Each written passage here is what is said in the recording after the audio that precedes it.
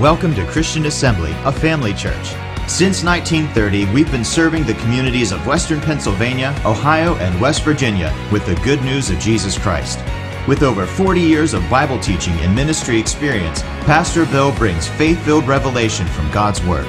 We believe with you, wherever you are, that God will inspire and change your life through the following teaching.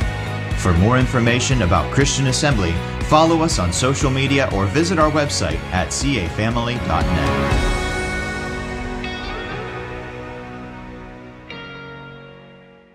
Wonderful, wonderful Jesus, that name above every other name, the name that every knee must bow and every tongue confess that Jesus is Lord, to the glory of God the Father.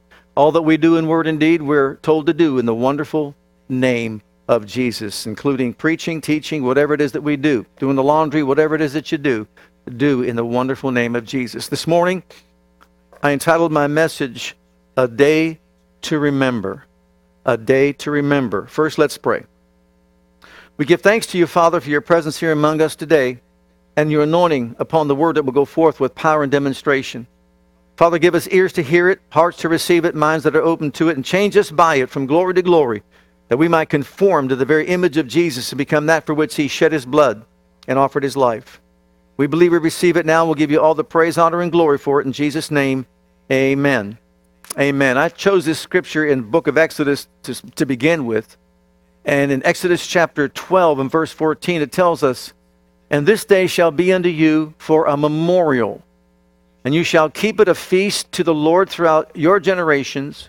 Ye shall keep it a feast by an ordinance forever."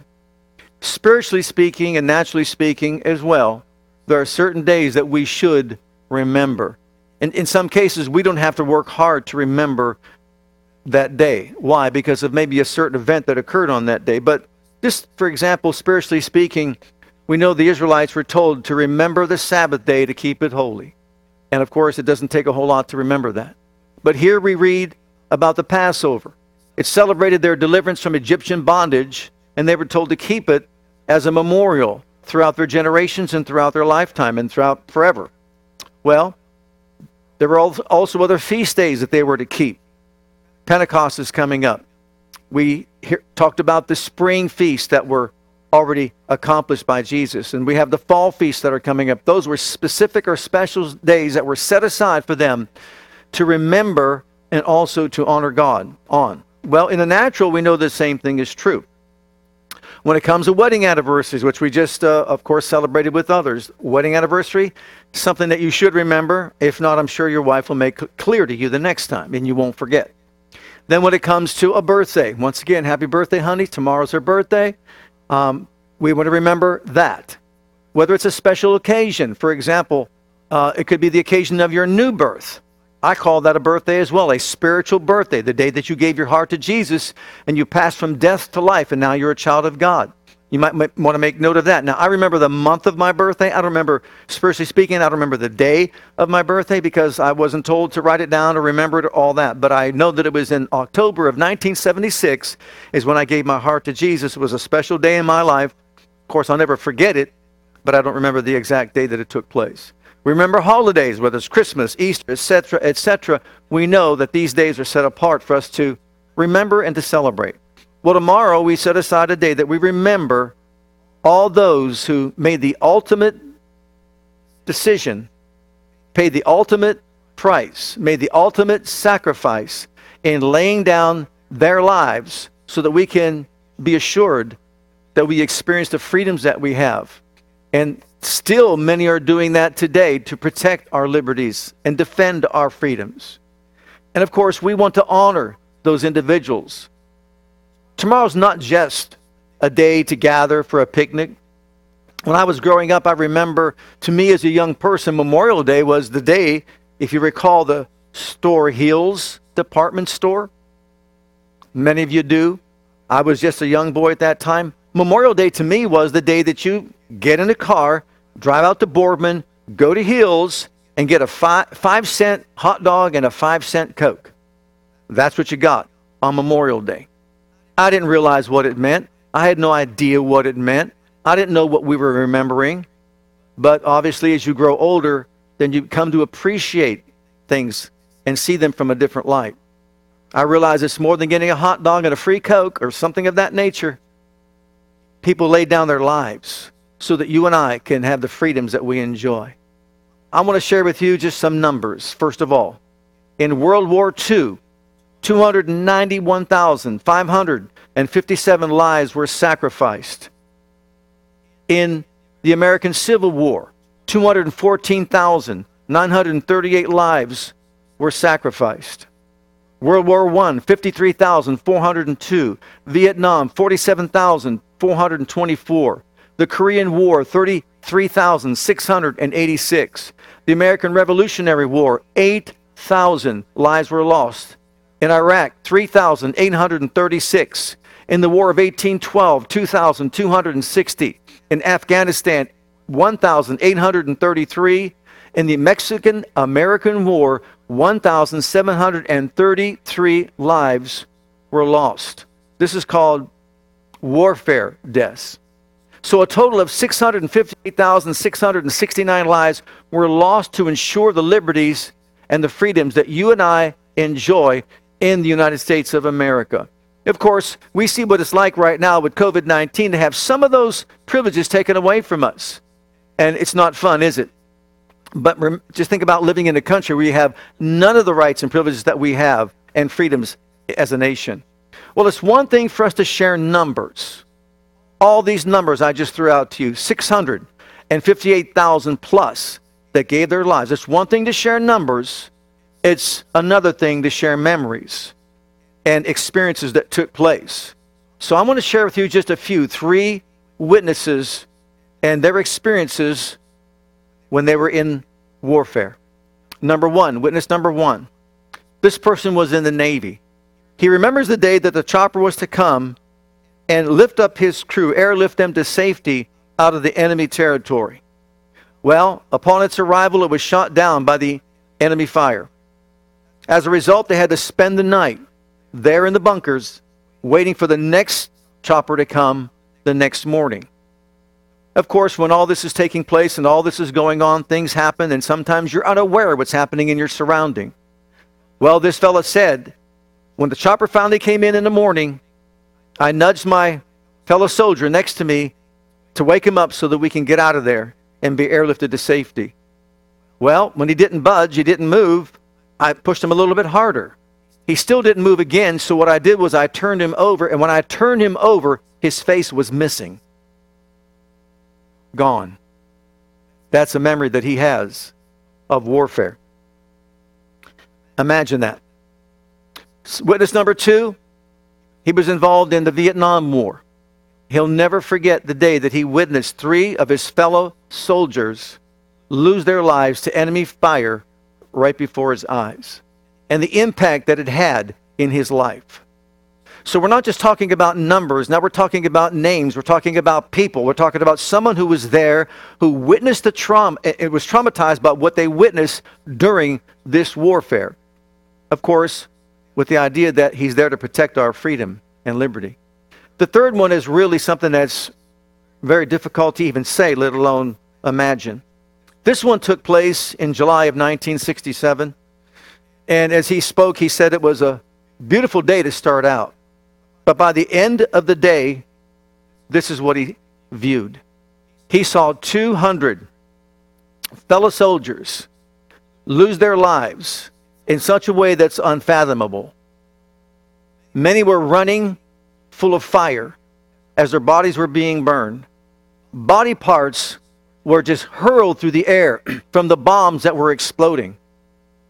And he saw all this take place right before his very eyes. It's hard to imagine experiencing these things, but in warfare, those are the things that take place. And then we kind of wonder why, when many return from warfare, they encounter PTSD. And it's very difficult for them emotionally to function in life. Well, also, I want to share with you this. These 3 individuals were asked, what is it that you would want survivors to remember as they celebrate Memorial Day? What impact did it have on you that you can let's say, give to other people to let them know what really tomorrow's celebration is all about. It's remembering that freedom doesn't come without a price. It costs not only to achieve freedom, but to maintain freedom. Number one, our first witness said, I want them to know what they should remember. Don't ever take for granted the freedoms that you enjoy as an American citizen. And don't ever disrespect the flag or dishonor it. I remember one time watching the movie The American President, and Michael Douglas standing there behind the podium, and he said something like this: if I live in a land that's free, then you should have a right to honor the flag or burn it if you would like to. You know, just because you have a right to do something doesn't mean you should do it or it's the right thing to do. That's how it is also here with us as far as church is concerned. We have a right to meet normally if we want to this, let's say next Sunday. But is that the right thing to do? Just because we can do it. Paul said, it's lawful for me to do it, but it's not profitable or beneficial for me to do it. And so, if you were to take some of these people that dishonor the flag, disrespect the flag, put them out the battlefield sometime and let them see what goes on out there, I would pray that it would change their thought and idea about whether or not they should disrespect or dishonor the flag of the United States of America. Secondly, the second person said, what I want people to remember is this. If you're a veteran out there, we have many veterans here in our congregation, be thankful. Be thankful that you're a person who was blessed enough to survive the conflict and the war. And you were one of those that were brought home to your family and your friends. And he said, look, don't take anyone for granted. Don't take anything for granted. Because you see, so many people are not coming back home ever. And they don't have those relationships anymore. The third one said, do all that you can to protect the freedoms that we have in this nation. And don't ever allow war to come to our land. It is too devastating. The impact that it has upon human lives goes beyond words. Then, the effect not only is upon the person that was there who witnessed what took place, what about the family members that have been left behind? And here I just want to share with you the testimony of a young girl. She was very young at the time, around 7 years of age. She was just going to school, as anyone would on a normal day. But you see, on May the 20th, 1967, her 18-year-old brother went off to war. In the process, he was shot in the head and his life was taken. She was then told of his death. This man was a young man who was really a well-off individual. He was soft-spoken, well-liked, even engaged to be married at the time, but he chose to go to the armed forces and defend the freedoms that we enjoy in this nation. Because he was raised up in a particular denomination, he could have opted out and not gone to war or even to the armed forces. And I think some family members wanted him to do that. But he said, no, I'm not going to do that. I'm not going to opt out. I will defend the freedoms we enjoy in this great nation. So he went off to war. And he lost his life. So the impact on this young girl, let's start with the parents. The parents were impacted. They lost a young son. And what about the siblings? They lost their brother. And this young person, so young, her heart broke over the fact that she would never see her brother ever again. The fiancé, this woman lost her fiancé. They were going to get married as soon as he got out of the service. But he's not there. And the most tragic part of it, and this is the very difficult part of it, the father, who was an elder in the church, his life was in the church. Because this happened, he said, I can't believe that God would let this happen to my son. He walked away from the church. He walked away from God. Got involved in all kinds of activity that he never did before in his life. He almost lost his composure, his thinking. War is not fun. The impact of losing lives goes beyond the person whose life was lost. Other people are left devastated. Others are left destroyed. This man walked away from God, and we don't know to this day if he ever once again returned. But all this, why? Because of warfare. So tomorrow, it's not just about a hot dog. It's not just about having something to drink, or even gathering, if we can, with social distancing with 25 people or less, whatever we choose to do on this occasion. It's really telling us to remember something that is so impacting that it affects the lives of so many people when a life is taken because of war. I want you to turn with me in 1 Corinthians chapter 11, because there's something else I want to point us to. This direction involves not the natural, but the spiritual. Because you see, we can't begin to understand the effect that 658,000 and plus lives lost had on loved ones and friends and family members that were left behind. We can't even imagine it, but we know it has to be devastating. But as precious as those lives are and were to all these people, all their sacrifices put together could not possibly deliver anyone from spiritual death and eternal destruction. As wonderful as they are and were, that could never happen. You see, national freedom is not eternal. You only enjoy it while you're living your life here upon the earth. But you know what? You're a spiritual being, and so am I. We will live forever throughout eternity. Nothing is more important than to recognize and realize that there's warfare that's going on. There's an enemy out there fighting for your soul. He wants to take your life and destroy it eternally. Not just physically, not just emotionally, but eternally. He doesn't want you to enjoy the bliss of God's presence throughout eternity. He wants you to join him in the lake of fire, where the screams of the people will go on throughout eternity. Now that's the reality that we live in. That's what we face every single day. We have an enemy targeting our spiritual condition, wanting to destroy our lives. Jesus said, this thief comes to steal, kill, and destroy. But Jesus didn't come for that. He came to give life, and that more abundantly. So you see, eternal freedom cannot come by any individual. It cannot come by natural warfare. It can only come in the spiritual realm. And that's what I want to share with you. Look in the book of Hebrews, chapter 2, and verses 14 and 15. This is from the NIV Bible. Since the children have flesh and blood, he too, speaking of Christ, shared in their humanity, so that by his death he might break the power of him who holds the power of death, that is, the devil, and free those who all their lives were held in slavery by their fear of death. Every single one of us faces death. Everybody in the world that was born faced death.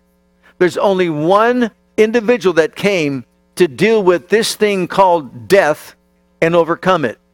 No one else born in this realm in which we live could possibly do what was necessary for us to be delivered from the slavery of sin and death.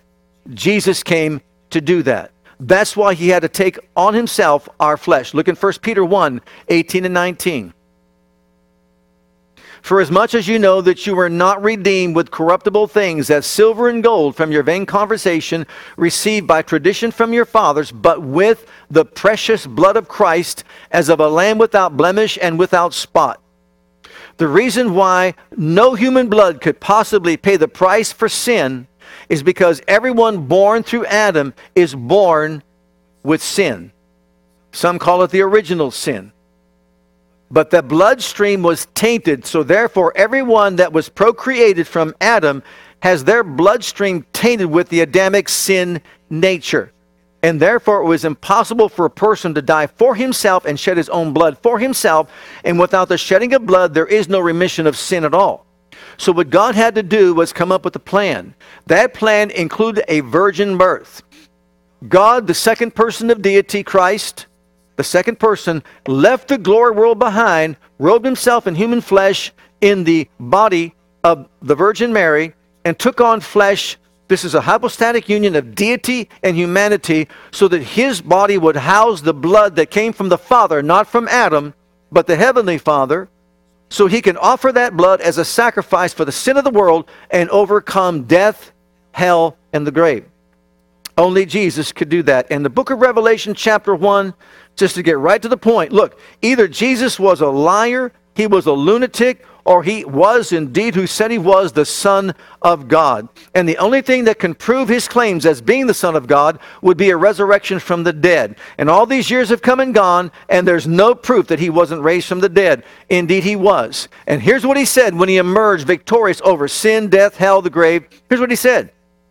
NIV once again.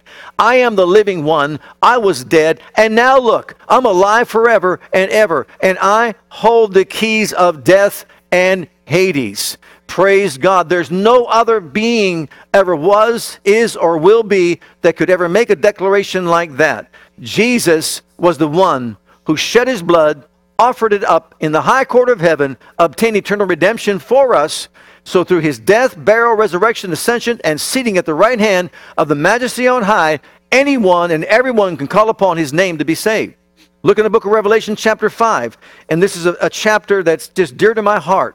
I remember when I first came here 40 years ago, I would go into that little sanctuary, and I would get in the middle aisle, on my knees, open up my Bible, and I would read this chapter. So much so that I just committed it to memory and can quote the whole chapter. But look at what it says, and you'll see why I embraced it so much. I saw in the right hand of him that sat on the throne a book written within and on the backside sealed with 7 seals. And I saw a strong angel proclaiming with a loud voice, who is worthy to open the book and to loose the seals thereof? No man in heaven, nor in earth, neither under the earth, was able to open the book, neither to look thereon. I wept much, because no man was found worthy to open and to read the book, neither to look thereon. And one of the elders saith unto me, weep not. Behold, the Lion of the tribe of Judah, the root of David, hath prevailed to open the book and to loose the 7 seals thereof. And I beheld, and lo, in the midst of the throne, and of the 4 beasts and 24 elders, stood a lamb as it had been slain, having 7 horns and 7 eyes, which are the 7 spirits of God sent forth into all the earth. He came and took the book out of the right hand of him that sat upon the throne. And when he had taken the book, the 4 beasts and 24 elders fell down before the Lamb, having every one of them harps and golden vials full of odors, which are the prayers of saints. And they sung a new song, saying, Thou art worthy to take the book and to open the seals thereof. Why? For thou wast slain, and hast redeemed us to God by thy blood. Now listen, out of every kindred, tongue, people, and nation. That means all the people groups of the world. He shed his blood for, and made us unto our God kings and priests, and we shall reign on the earth. And I beheld, heard the voice of many angels round about the throne and the beasts and the elders, and the number of them was 10,000 times 10,000, and thousands of thousands, saying with a loud voice, Worthy is the Lamb that was slain to receive power and riches and wisdom and strength and honor and glory and blessing, and every creature which is in heaven and on the earth and under the earth, and such as are in the sea. Think about it. Every realm heard I saying, and all that are in them heard I saying, blessing and honor and glory and power be unto him who sits on the throne and to the Lamb forever and ever. And the 4 beasts said, Amen. And the 24 elders fell down and worshipped him that lives forever and ever. I read that on purpose because there's only one life. You talk about memorializing a life. There's only one death that provides eternal glory, eternal deliverance from the effects of Adam's sin and the fall of man. You read through that chapter, you don't see anybody else's name. You don't hear anybody else's name being read. No matter what religious person on this planet, whoever was, is, or will be, that name will always be Jesus. No matter what their claims are, no matter what they say, there was religion before he came, there's religion after he left, but only one man died the death that was necessary to pay the price and offer his blood for our redemption, and his name is Jesus. And so therefore, it's important that we remember, yes, in the natural, all those that sacrificed their lives, all those that laid down their futures to go to battle, to go to war, to defend our freedoms. We thank God, and we'll remember them tomorrow. But also, we're going to remember the one who sacrificed his life and laid it down for us to demonstrate the love of God and deliver us from an eternal fate we don't even want to think about. Thank God for Jesus. Now, what would we Remember? Number one, everyone needs salvation. This is so important for us as Christians to recognize. That person next to you, wherever you might be, in a mall, walking somewhere, at a gym, at work, every single person alive and breathing needs salvation. Look at Romans chapter 3, verse 23. No one is exempt, for all have sinned and come short of the glory of God. That really puts us all in the same category. James said if you just break one law of God, you broke them all. So therefore, every person on the planet needs salvation. I know it's not an easy thing to do, but we should be mindful of the fact that Jesus died and delays his coming so that people out there can come into the kingdom of God. He doesn't want one person to be lost, but every person to repent and make him Savior and Lord of their lives. So let's remember that as Christians, and let's be powerful witnesses for Jesus. Number two, everyone needs saved, but man can't save himself. Look at Matthew's Gospel, chapter 19. That is impossible for man to save himself. When his disciples heard it, they were exceedingly amazed and saying, "Who then can be saved?" But Jesus beheld them and said unto them, "With men this is impossible. Man cannot save himself, but with God all things are possible." So in other words, as long as a person was born with the Adamic sin nature, it's impossible for man to save himself, no matter how good he is, no matter how moral he is, no matter what good works he might do, no matter how religious he is. That is an impossibility according to Jesus. But God's plan did what? Sent the Savior to the world, the Redeemer, who had to robe himself in flesh and pay the price so we could be saved. Number three, religion can't save us. Look in the book of Galatians in chapter 3. For as many as are of the works of the law are under the curse. For it is written, "Cursed is every one that continueth not in all things which are written in the book of the law to do them." But that no man is justified by the law in the sight of God is evident, for the just shall live by faith. And the law is not of faith, but the man that doeth them shall live in them. And what he was trying to express, that is the Apostle Paul, was these people that were wanting to go back into Judaism, they wanted to follow the law or even implement the law in accordance with the New Testament teachings and all that. They were being told by the Apostle Paul, the law can't save you. The law was designed to bring us to Christ. It was a teacher, like a tutor, to teach us about Christ, which is why all the Old Testament is pointing to someone, the Messiah, Christ, who came in the flesh. To him, he would save us. And so our faith is in him and what he could do, not in ourselves and what we can do. It was to show us that we can't keep the law. We can't honor God. There's no possible way that we in ourselves can save ourselves. Religion cannot do it. I used to think when I was growing up, if I just went to church and did this and did that, and I was a good boy on Sunday, had Holy Communion on Sunday, it didn't matter how I lived the rest of the week because I put in what I needed to do in order to be saved. And lo and behold, when I found out that that's not good enough, that religion can't save me, I can't save myself, I recognized I had to be born again. What a difference it made in my life. I accepted Jesus Christ as my Savior. I was born again of the Spirit, washed in the blood of the Lamb, and became a child of Almighty God. Religion can't save you. It can't save me. But thank God the blood of Jesus can. What about this? Animal blood can't save. I realized in Judaism they believed that because of the shedding of the animals and their blood offered up in the holiest place of all, that would be their salvation. But you know what? That's not true. Look at the book of Hebrews, chapter 10, beginning at verse 1. For the law, having a shadow of good things to come and not the very image of the things, can never with those sacrifices which they offered year by year continually make the comers thereunto perfect. For then would they not have ceased to be offered? Because that the worshippers once purged should have had no more conscience of sins. But in those sacrifices there is a remembrance again made of sins every year. For it is not possible that the blood of bulls and of goats should take away sins. Notice, it's impossible. Those sacrifices can't do it. Your sacrifice can't do it. My sacrifice can't do it. We can't save ourselves. But thank God someone else died for us. And that's what we're to believe in and have faith in. A body was prepared for Christ is another thing that we are to remember. Look in Hebrews chapter 10, beginning at verse 5 now.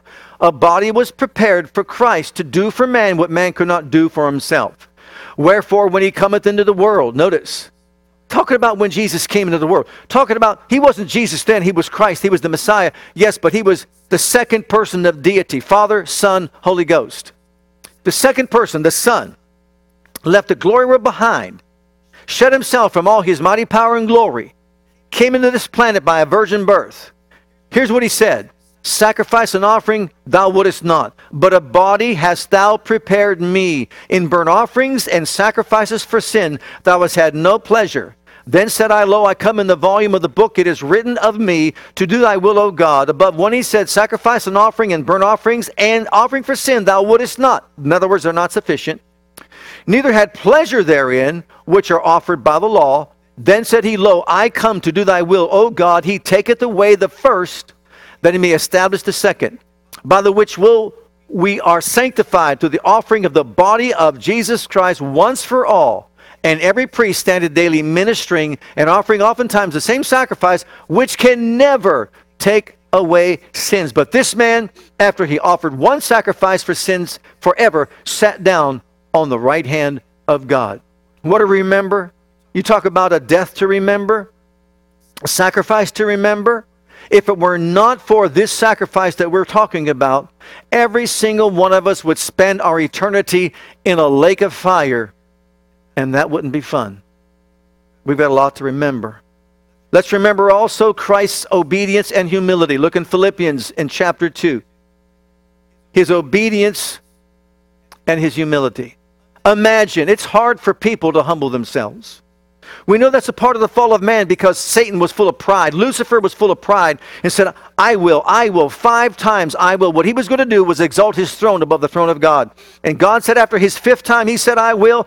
He says, you'll be brought down to hell. And that's the bottom line for you. And that was his fall. Well, you know what? Jesus didn't come full of pride and arrogance. Jesus had to humble himself, had to pour himself out completely, rid himself of anything that would even hint pride, and do what he did, as we're going to read right now. Let this mind be in you, which was also in Christ Jesus, who being in the form of God, thought it not robbery to be equal with God, but made himself of no reputation, took upon him the form of a servant, and was made in the likeness of men. And being found in fashion as a man, he humbled himself and became obedient unto death, even the death of the cross. Yes, it goes on to say that God exalted him highly and gave him a name above every other name. But the point I'm making is that this death was an act of humility, setting aside anything that the second person of deity experienced in glory to robe himself in flesh, to become a man. You know, that leaves no room for pride in any of us, no room for arrogance in any of us. The only perfect human being was the God-man, Jesus Christ our Lord. And he humbled himself to be obedient, to die even the death of the cross. And in that Garden of Gethsemane, when he was crying out to the Father in prayer and actually sweating as if it were blood coming from his pores, because he knew the punishment he would have to suffer when he became sin for you and for me. We thank God for all those that died to give us freedom. But they could never give us eternal freedom. They could never give us freedom from sin, death, and hell. Let's remember them and the national freedom they give us, but only Christ provides spiritual freedom throughout eternity. Let's look at the next one. Let's remember this. He came to destroy the works of the devil. Look at 1 John chapter 3 and verse 8. Let's remind ourselves. Yeah, there's a devil at work in the earth today, but he's been defeated by Jesus. He that committeth sin is of the devil, for the devil sins from the beginning. For this purpose the Son of God was manifested, that he might destroy the works of the devil. Can you picture it? Let's just take a moment just to view this. For 4,000 years, God is looking upon the circle of the earth. For 4,000 years, he's watching men and women make a mess of his creation. It starts with Adam and Eve. Cain killing his brother Abel. It gets to the place where a man's heart is so wicked, a flood in Noah's day has to come to wipe out the unrighteous and once again start over with the righteous line to bring in the Messiah. And it goes on and on. All these years, he's up there on the throne seeing all this take place. And really, it broke his heart to see what he saw. Why did it take 4,000 years? To him, it was only 4 days. 1,000 years is as a day is 1,000 years to the Lord. So if you look at it from that mentality, it was only 4 days later Christ came on the scene. But when he came on the scene, when he emerged, he didn't come riding on a white horse with power, with an army, and so on. He came as an innocent babe in the womb of Mary. He was born in Bethlehem and reared up and taught the scriptures, which is why he became a teacher in the synagogues. During that time, he identified who he was through studying the Word of God, and I'm sure by the Holy Spirit as he came upon him as well. But look at what he did. The moment he came out of the waters of baptism, he began to preach and teach the Sermon on the Mount. When he came down from that mountain, immediately he was met by a leper who came to him and said, "If you will, you can make me clean." And from that point, we see in Matthew chapter 4, 23, 24, 25, we see him on the scene destroying the works of the devil. Acts 10:38 kind of summarizes it and says it all.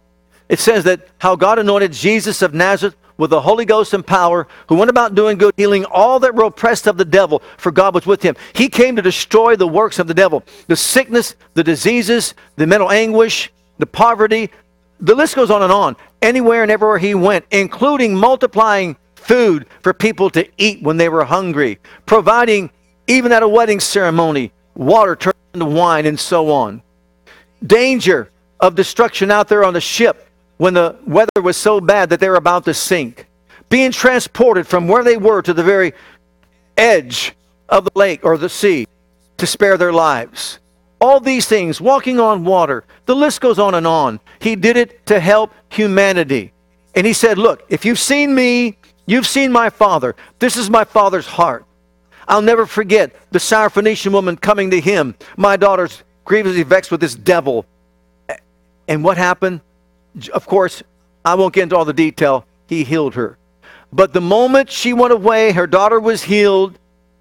They brought up to him multitudes, the blind, the deaf, the halt, the maimed. Set them on a mountaintop before the Lord, so many, and then many others it says. And he healed them all, insomuch that they marveled when they saw the blind to see, the deaf to hear, the maimed to be made whole, the maimed, body parts removed and missing. He healed them all. Why? He was moved with compassion to heal all their sick. He did all that when he was here on the planet to destroy the works of the devil. But you know what? That's not even the biggest thing. When he did all these miracles, he told his disciples, give them something to eat. I don't want them to go away and faint because they've been with us for such a long time. They said, we don't have enough food. He had compassion on them. After healing them all, didn't want them to be hungry and faint. He multiplied the food so they could eat and be cared for.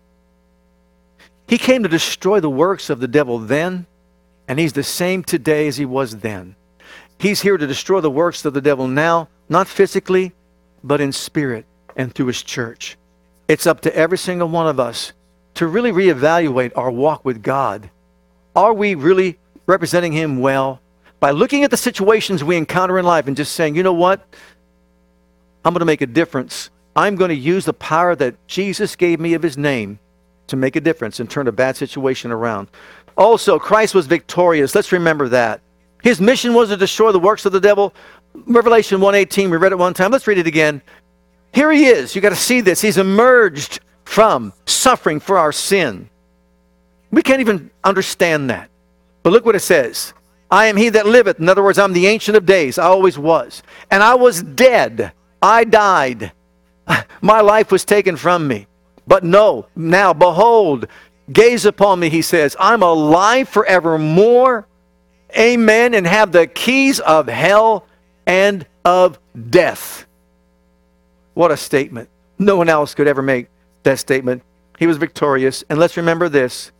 Only Jesus is the way to the Father. Look at John 14:6. You know the verse, I'm sure, quite well. It says this, Jesus saith unto him, I am the way, the truth, and the life. No man comes to the Father but by me. We remember all these lives that were taken. And we should never take for granted the sacrifice that they made for us to enjoy our freedoms. But we also remember the life that was taken, Jesus our Lord, so that we could have not national freedom, but eternal freedom and victory, and enjoy life throughout eternity with Him and the Father in glory. That's what He achieved. So on this Memorial Day celebration tomorrow, let's be mindful that freedom doesn't come without a price, without a cost. And we thank God for all those in their memory. And we pray for all those family members that lost loved ones, especially recently, to war. And we lift them up before the throne, that they would be comforted by the Holy Spirit as He manifests Himself in comforting grace in all their lives. But then also, this last closing verse, John 15:13, this is what it's all about. And this is what we represent. Greater love hath no man than this, that a man lay down his life for his friends. That was Jesus. He laid down His life for all of us. And if you follow Him, He said, deny yourself, take up your cross, and follow me. Deny yourself the right to live independent of God. Take up your cross means submit to His will for your life. And follow Him means allow Him to mold you into the person that He wants you to be. He said, love others as I have loved you. Not even as you love yourself. That bar has been raised. What's that tell us? Our lives are to be lived as a sacrifice. Remember Romans chapter 12 and verse 2? Your body is to be presented to God as a sacrifice. Verse 1 and verse 2. Lay it down as a sacrifice. Rid yourself of pride, all of us, and selfishness. And let's live our lives to be a blessing to others. That is the way Jesus would have us to live. Father, I thank You this morning for any individual, person, or family that has suffered the loss of a loved one through war. Their heartache and pain we understand and only empathize if we've lost one ourselves. We lift up all these individuals before Your throne and ask that You would comfort their souls by the power of Your Holy Spirit and give them peace. And Father, I pray that each and every person at the sound of my voice would experience this comfort, but also focus their attention on the things of eternity, that they may have that experience with You and join their loved ones in glory. Father, we ask these things in Jesus' precious name. Amen.